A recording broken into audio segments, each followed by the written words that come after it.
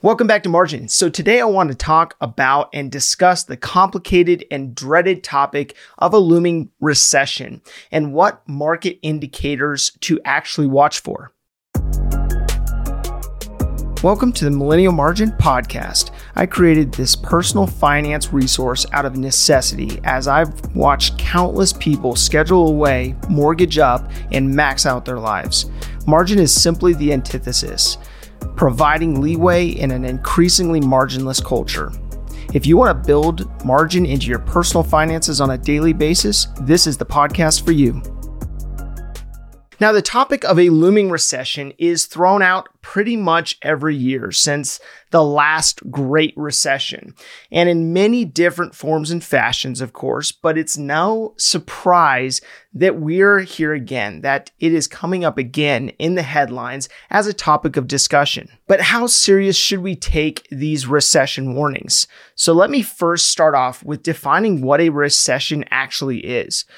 You hear this fear-inducing word that makes you think of stagnant or declining wages, layoffs, unemployment, reduced economic activity, foreclosures, just to name some. So most of the descriptive words associated to recession are negative and have an overall negative connotation. So when people talk about this, it brings about a level of fear with people. So according to Webster, a recession is the act or action of receding. But in terms of an economy, it simply means two consecutive periods to which each period is considered a quarter, and that quarter has 3 months, where economic activity is reduced.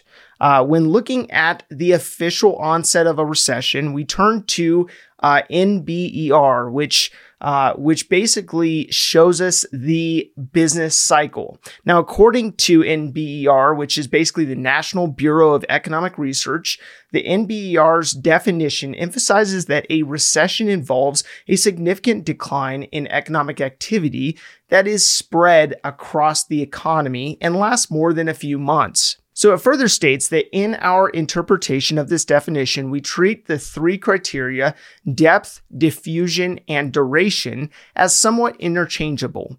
Now that is, while each criterion needs to be met individually to some degree, extreme conditions revealed by one criterion may partially offset weaker indicators or indications from another. So for example, in the case of the February 2020 peak in economic activity, the committee concluded that the subsequent drop in activity had been so great and so widely diffused throughout the economy that even if it proved to be quite brief, the downturn should be classified as a recession. Now, they continue to state that the determination of the months of peaks and troughs, which are the peaks and troughs, basically that mountaintop and the valley per se, is based on a range of monthly measures of aggregate real economic activity, pushed by the federal statistical agencies.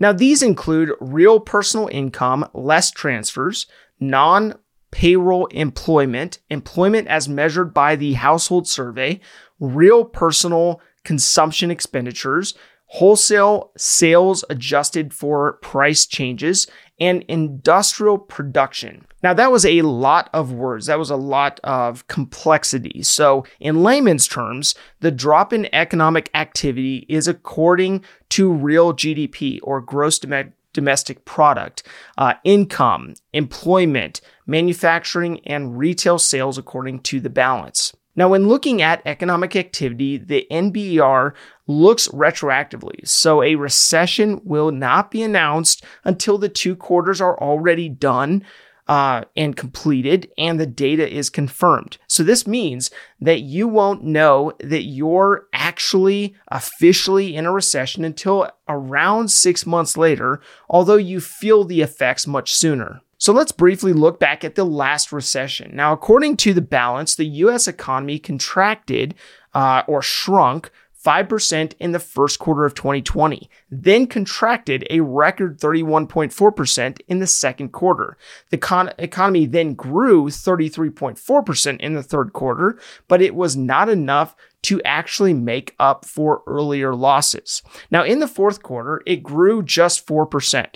So the two quarters would point to a recession because they were consecutive and they were both negative. Now, in this specific case, it was, of course, a government-induced recession due to the stay-at-home orders, the non-essential business shutdowns, all, resulting in negative economic activity during that period. So Forbes had a very helpful article that went over 5 key areas of what to look for when it comes to a recession and a pending recession. So I'll cover those here shortly, but initially, they stated that the business cycle describes the way an economy alternates between periods of expansion and recession. As an economic expansion begins, the economy sees healthy, sustainable growth. Now, over time, lenders make it easier and less expensive to borrow money, encouraging consumers and businesses to load up on debt.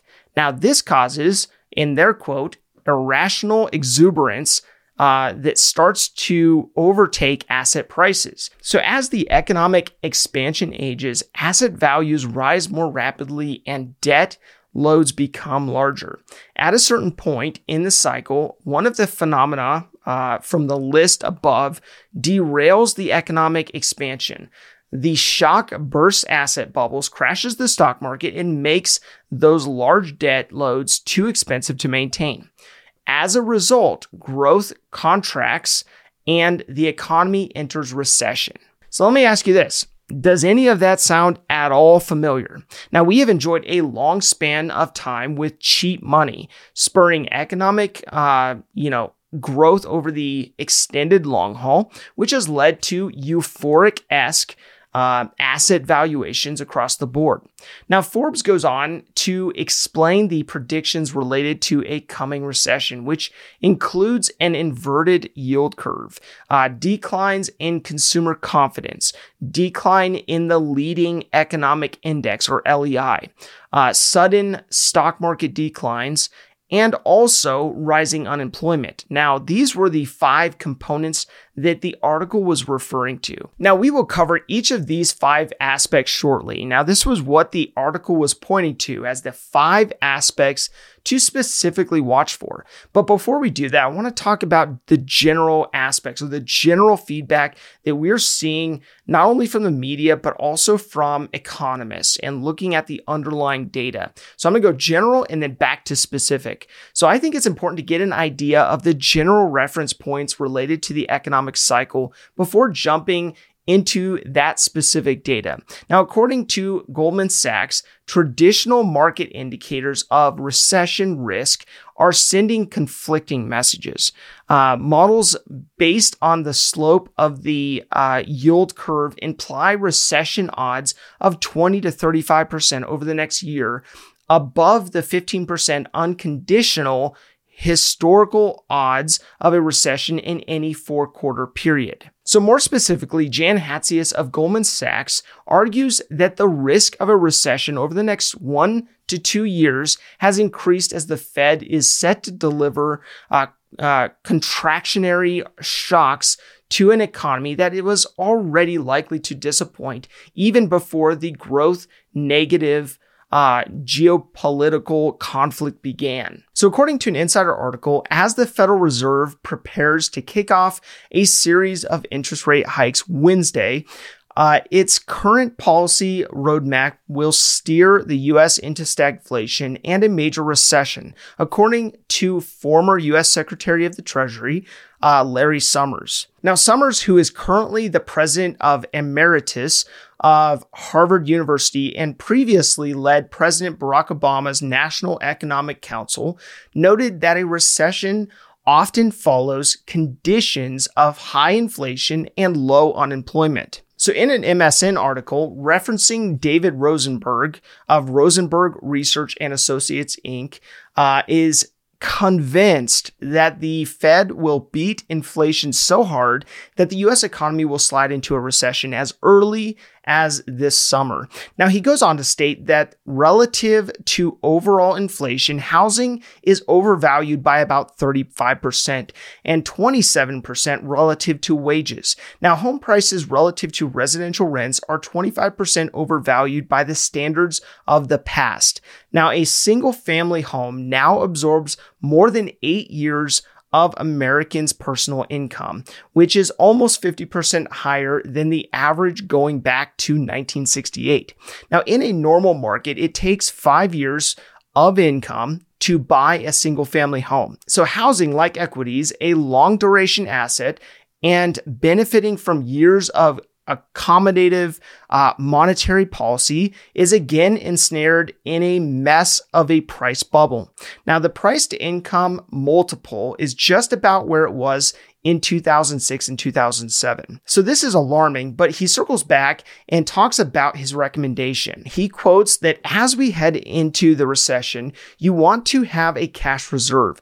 The notion that cash is trash gets trashed. Cash will provide you with the resources to buy assets that are deflating and will deflate further. So he goes on to quote that we're already in a recession when it comes to real wages. Real average weekly earnings have been negative now for 5 months in a row and 6 of the past 7. Now, there's over a 90% correlation between real spending and real incomes, and just a lag of a few months that separate the two. So that would put a recession starting sometime this summer, as early as June and as late as August. It's going to be either a second quarter or early third quarter event, according to Rosenberg. Now, all of these positions vary from cautiously bearish to full-on bearish with regards to the direction we are headed economically. But nonetheless, it's important to look at different opinions when it relates to the data and then be able to dig into the data itself. So that's what I want to go into now, is digging into the data to see if these 5 areas, if there are yellow or red flags related to moving into a recessionary period. So looking at one of the key indicators of a looming recession, the bond yield inverse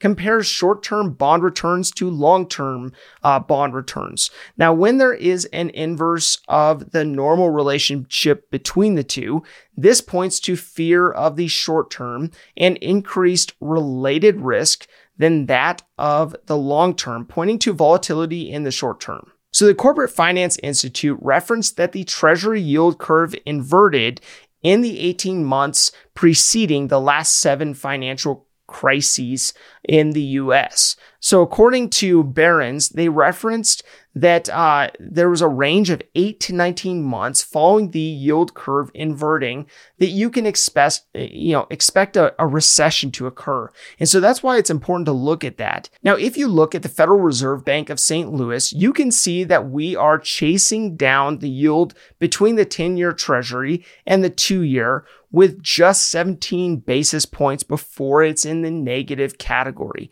Now, this is a big deal because of the fact that the last time that this occurred was August of 2019, and before that was December of 2005, and the recession did not officially start until December of 2007 with the 2005 situation, but in both cases, it preceded an upcoming recession. Now, the next component to look at is consumer confidence. Now, when looking at either consumer confidence, according to the OECD data, it currently sits at 98.5. Now, this represents that future sentiment on aspects like the economy, unemployment, and savings are showing slightly higher pessimism by consumers than the index average of 100. So looking at the second set of data by the Conference Board, consumer confidence is shown as hovering above the 100 index at 110.5, but continues to decline.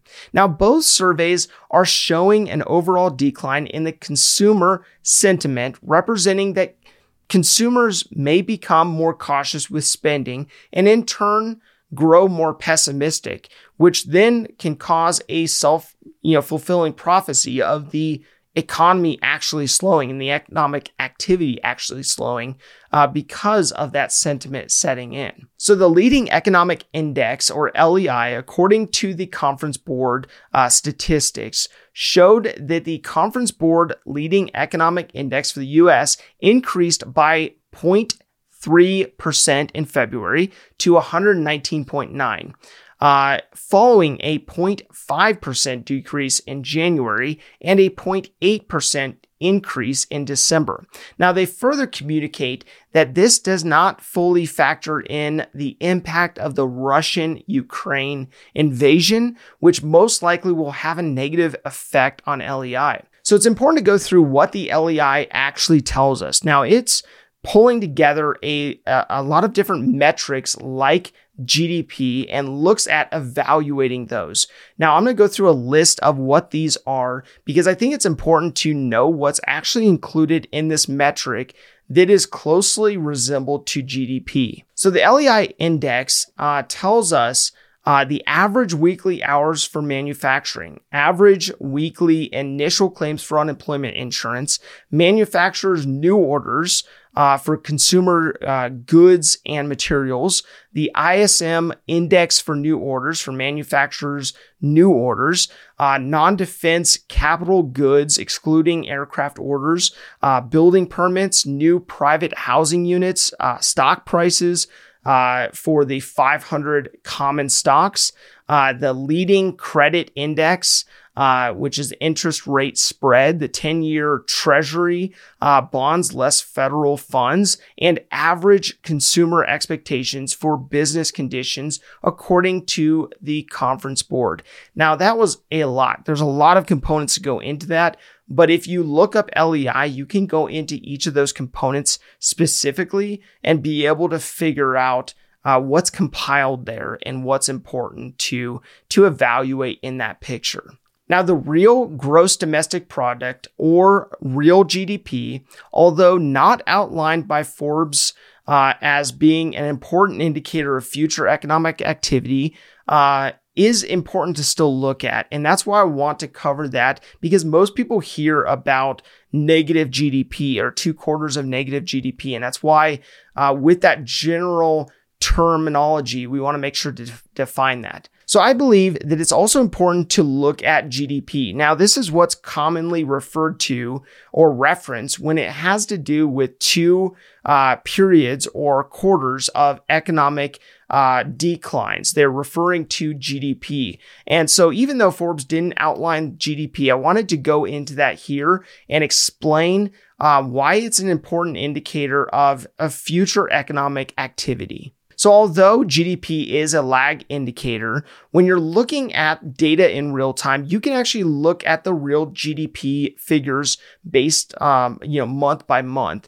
And it's outlined by the IHS market data. Now, the Conference Board shows the correlation of LEI to GDP, which tracks relatively closely. It's really interesting to see kind of the bar graph compared to the line graph and really see what that comparison is. Now, the IHS quotes that markets index of monthly US GDP, or MGDP, is a monthly indicator of real aggregate output that is conceptually consistent with real GDP or gross domestic product in the national income and product accounts. Now, according to the IHS market data, last year we saw monthly GDP decrease in February, July, and November. Now, that being said, that's looking at last year. Now, these were individual months. So looking at this one indicator, 1 month that's negative growth, is less important than looking at the trends in relation to consecutive drops in GDP. Now, the next component that I want to cover is the stock market volatility. Now, it's no secret that the stock market has been quite volatile going into the new year. The Dow Jones Industrial Average, for example, is off its January 4th high of 36,799 to a low of 32,632 on March 8th, which accumulates to a 11% drop over that period.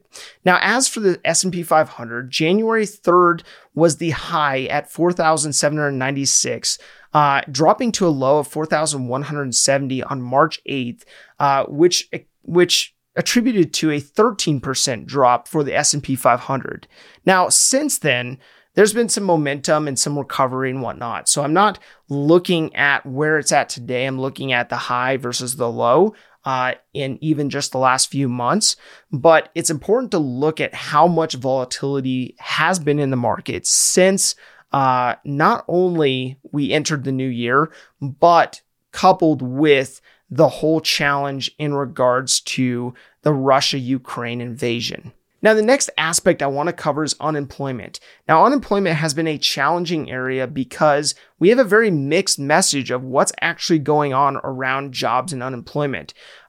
We know that we added 678,000 jobs in February, while unemployment edges further down to 3.8%, according to the Bureau of Labor Statistics. So those two components are pretty clear, but we are experiencing a tight labor force, which has been, even more so impacted by people not returning to work after the government stimulus and after all of the health concerns and everything else, as well as those who returned to work just to join the Great Resignation. So there's a lot at play. There's a lot of people who are not actually contributing into the workforce right now. And so when it comes to those numbers, it's pretty clear that we do have job growth and our unemployment is reducing, which are both good things.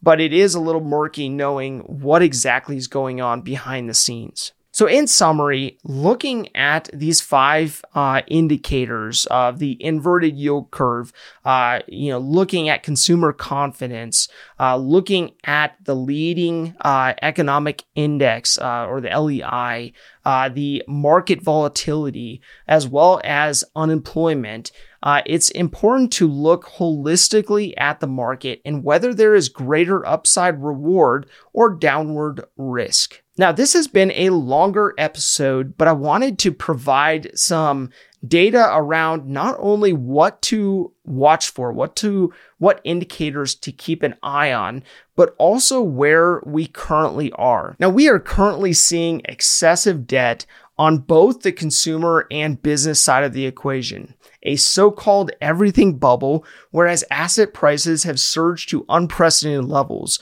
sharply rising fuel costs, causing the increase in cost to everyday life, as well as runaway inflation sitting at 7.8% year over year, which is no longer being considered or deemed transitory. So add to this the fact that the Fed is counteracting this with raising interest rates and what looks to be pretty rapidly, with the first announced this week at a 25 basis point increase. Now add to all of this that personal savings rates were 8.3% in February 2020, peaked at 33.8% in April 2020, and has since declined to 6.4% below the February 2020 figure, according to the Federal Reserve Bank of St. Louis. Now, this may sound especially low, but it's actually 3 times that of July 2005 when it hit an all-time low of 2.1%. So, thought I might add that. Now, time will tell the extent to which the Fed will be willing to go to shore up inflation and at what cost it will slow growth and reverse course. Now, we know, of course, that time will tell, but it's important to look at the data and take a position that includes some buffer for contingencies if things don't go the way you anticipate them. If this information is helpful to you, explore the Margin membership, where me and my team will help you take the information you're learning and apply it to your life and your finances. I've built an interactive course that allows me and my team to come alongside people like you to help you revamp your finances and build margin into your life. Click the link in the description below for more information. If this information is helpful to you, please do follow, visit millennialmargin.com, or connect with me on Margin's social platforms.